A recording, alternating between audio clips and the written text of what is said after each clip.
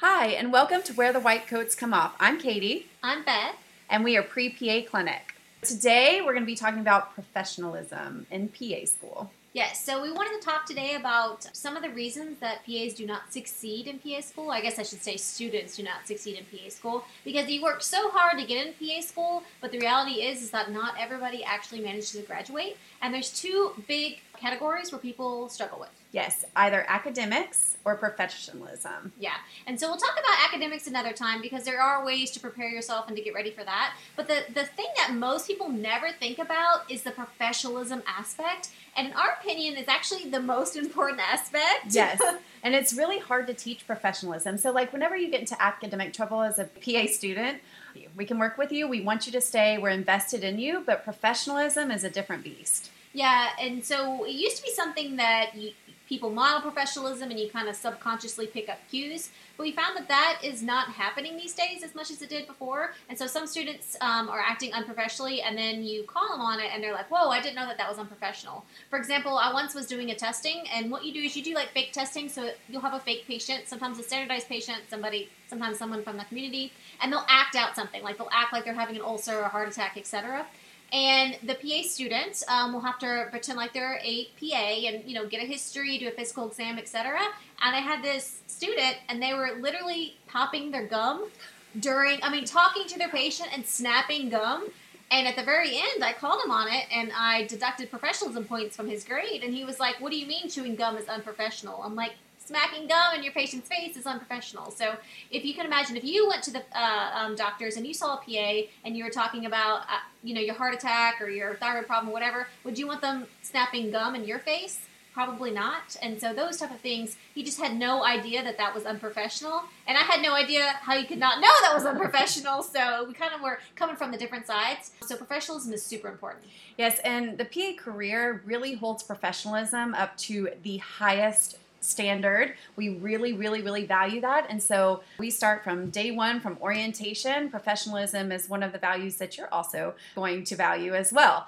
So another example is I had expert come in and teach our class. He was a cardiologist, super, super excited to have him there. And in the very front row, there was one of our students, and he had his legs propped up on the desk while this cardiologist was lecturing, just hanging out, chilling. So like completely inappropriate behavior. So this isn't like undergraduate school. This isn't like high school. Like this is a graduate professional program, and we need you to be held at the highest standards. Yeah, so you can't schlep in like your pajamas like some people do in undergrad. You can't like not brush your hair, that type of stuff.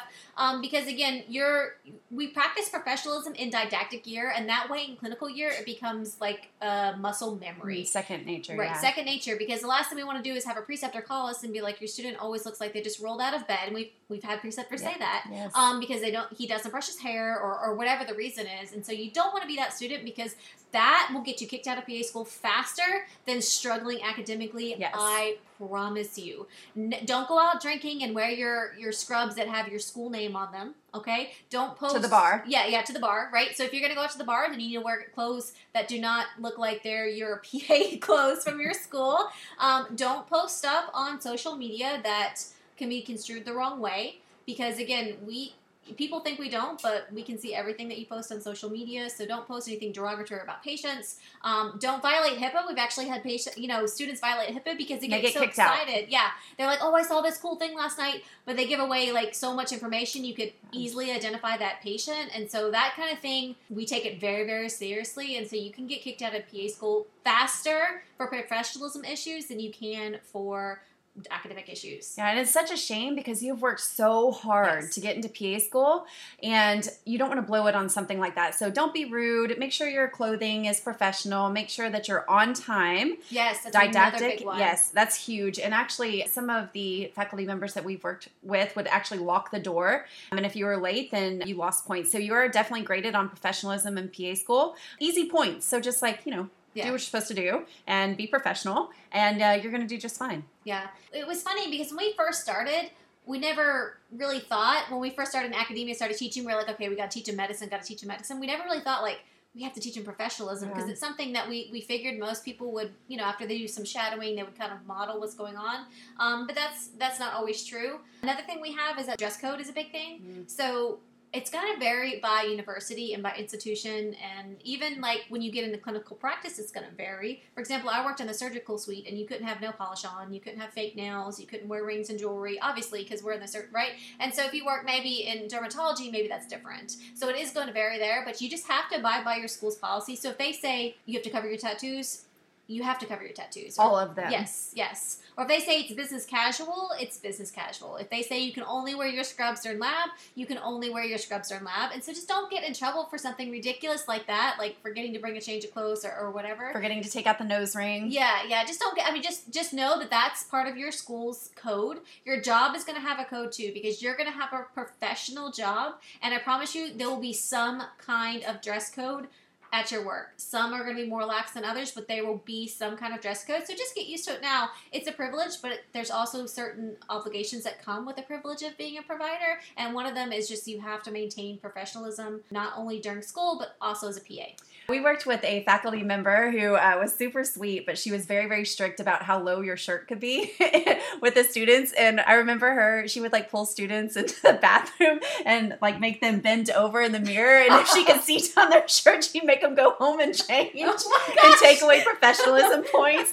And so you look adorable, girls. You look gorgeous. But save the cleavage shirts for date night. Yeah. And again, it's totally fine. Like when you're on your own, just when you're on campus, that type of stuff, especially when you're in class. You just have to abide by the rules, because that's the way it is. You just be thankful that you got a seat. But yeah, so professionalism, it's really funny because you can get into trouble. That we hate to see kids get into trouble for this, or students get into trouble for this. And so just try to avoid it by being smart, being on time, doing your job, being prepared. That's another big thing. Oh, arguing. Oh, yes. So this is huge, and nothing will get you in trouble and lose professionalism points than arguing, particularly when it comes to points on an exam or a quiz or your grade. So in undergrad, this is a really difficult concept for students to realize. When you're in undergrad, everything depends on your GPA and grades, right? When you are in PA school, yes, your GPA matters in the sense that you need to meet a minimum. But since when you graduate PA school, nobody cares what your GPA is. Nobody ever asked me. Ever asked us. In all of our years of being a PA, what our GPA is, they only want to know if you've passed boards. So it doesn't matter what your grade is on the test, the exam, whatever, as long as you're meeting that minimum standard. What matters is that you actually comprehend, understand the material. Because you're going to have patients' lives in your hands, so the grade doesn't matter. How well you understand the material matters. So arguing for 2 points to bring your grade up to a B or an A, there's very few things more irritating than that. Yeah, so no arguing. It is kind of funny. I almost feel like we take a step back in time, right? So you're in high school, and you have to be there. You have required attendance. And, you have small classes, and they, put the BDI on you, right? And then you go off to college, and as long as you pay your tuition, they don't care if you come. They don't care if you come half asleep. I mean, you could, come in your pajamas, sit in the back of this 300-person classroom. Your advisor doesn't even know you. You only go to get your codes to sign up for your new classes. We say this because we've done it. Right, yeah, okay. And then you get to PA school, and all of a sudden, attendance is required again. You're in a small classroom. You've got BDIs on you. You have to meet you with your advisor 2 or 3 times a semester, required, right? And so it's almost like, and so it's so hard sometimes to come from undergraduate where it almost seems like there's more freedom to, do what you want. Yes. But in PA school, you have to take the classes we say.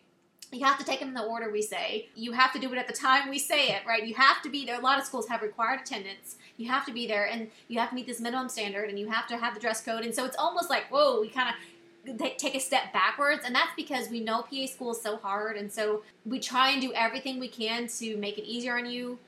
And it seems like we're being harsh by being like, you have to come to class, you have to come to lab, but really, you can't be like, oh, I'm sorry, I missed that cardiology lecture that one day because I was, asleep at home taking a nap. I have no idea what's going on with you, right? So we just can't miss stuff like you can in undergraduate because everything builds upon something else. So if you miss something in physiology, then all of a sudden now you can't do the pathophys, and now you know the pharmacology, and so it's just really, really important. But it is different from undergrad. It's totally different in that way, in that aspect. And one of my first quarters in PA school, I was exhausted. It was like finals week. I was exhausted, tired, but we had a class at the end of the week, and I was like, I'm going to just skip this class. I bet no one's going to notice. 30 minutes into the class, I get a call from a faculty member like, where are you? A personal phone phone call. Yes, like I really thought that I'd get away with it, but literally, nope, 30 minutes into the class that I was supposed to be at. Big old empty seat. Everybody's like, where's Katie? Yeah. Yeah. Because you have to think about it. You're with these same professors for 2.5 years, and so We know you. In most PA schools, classes are pretty small, like, I don't know, 50, 60 students. And so, I mean, we're going to realize when there's one student missing and that you're not here, and that it's almost impossible if you get behind on information to, like, make up stuff. And that's another reason why a lot of schools have required attendance or required, sometimes it's Zoom, whatever now. And so it's really for your benefit. I know it seems like we're being super harsh and taskmasters, but if you just think about it, it's for your benefit, right? Yeah. And so it's so you don't struggle academically, right? And so this is the reason we have these kind of professionalism rules in order for you to be the best PA you can be. But if you learn anything from this podcast, it's please be as professional as possible. Yes. And if you don't know, just ask. Like, I had a kid once ask me, he's like, are dark jeans okay? I read on Google that dark jeans are professional as long as they're dark. And I was like, no, jeans are not considered professional when it comes to PA school, so you need to wear slides. He's like, okay, well, thanks for letting me know. I just didn't know, so I Googled it, and there was some, like, unsure on Google, And so I was like, oh, that's fine. Like, we will answer questions for you. If you were unsure about what is considered professional out, we will totally help you. Yeah. And again, when you're on campus or when you're wearing, like, your name tag of your school or you're representative of your school, just make sure you keep that professionalism on par. Yes. So, no arguing, dress professional, be really, really polite to every single person, be on time, and just be like a good human. This is really just a very small price to pay to have the privilege to be a PA. Yeah. You just don't want to be one of those 1 or 2 students every year that get in trouble for professionalism. Yeah. Just kind of come out of nowhere and you'd be like, oh my gosh, I didn't even know. So here is all our tips. Yes. All right. Well, we'll see you next time. Bye. Thanks for watching. Guys. Thank you so much for listening to Where the White Coats Come Off. We are Pre-PA Clinic and are here to help you get into PA school and then survive PA school. If these episodes are helpful for you, we would be so grateful if you could subscribe to our podcast and leave us a review. Also, if you need help applying to PA school, check out the episode notes. The application to acceptance course is huge and filled with all the tips and expert advice that we have learned in our years of working at PA programs. Reviewing CASPA applications, choosing who to interview, interviewing, and deciding who to accept. We know what programs are looking for because we have sat on that side of the table for years. Don't waste another cycle, your time, or your money. It walks you through every step of applying to PA school, removes the overwhelm and confusion, and includes the interview course, because if you follow our directions, you will land those interviews. It also includes the highly coveted PA program directory, so you can apply to the right programs for your strengths. Applying to the wrong programs is one of the top mistakes pre-PA students make and costs them valuable time and money. Check it out at go.prepaclinic.com/course. Again, go.prepaclinic.com/course, and it's also in the show notes. We are so excited for your future and are here to help you get into PA school and then survive PA school. Thank you so much for listening, and we'll catch you next time.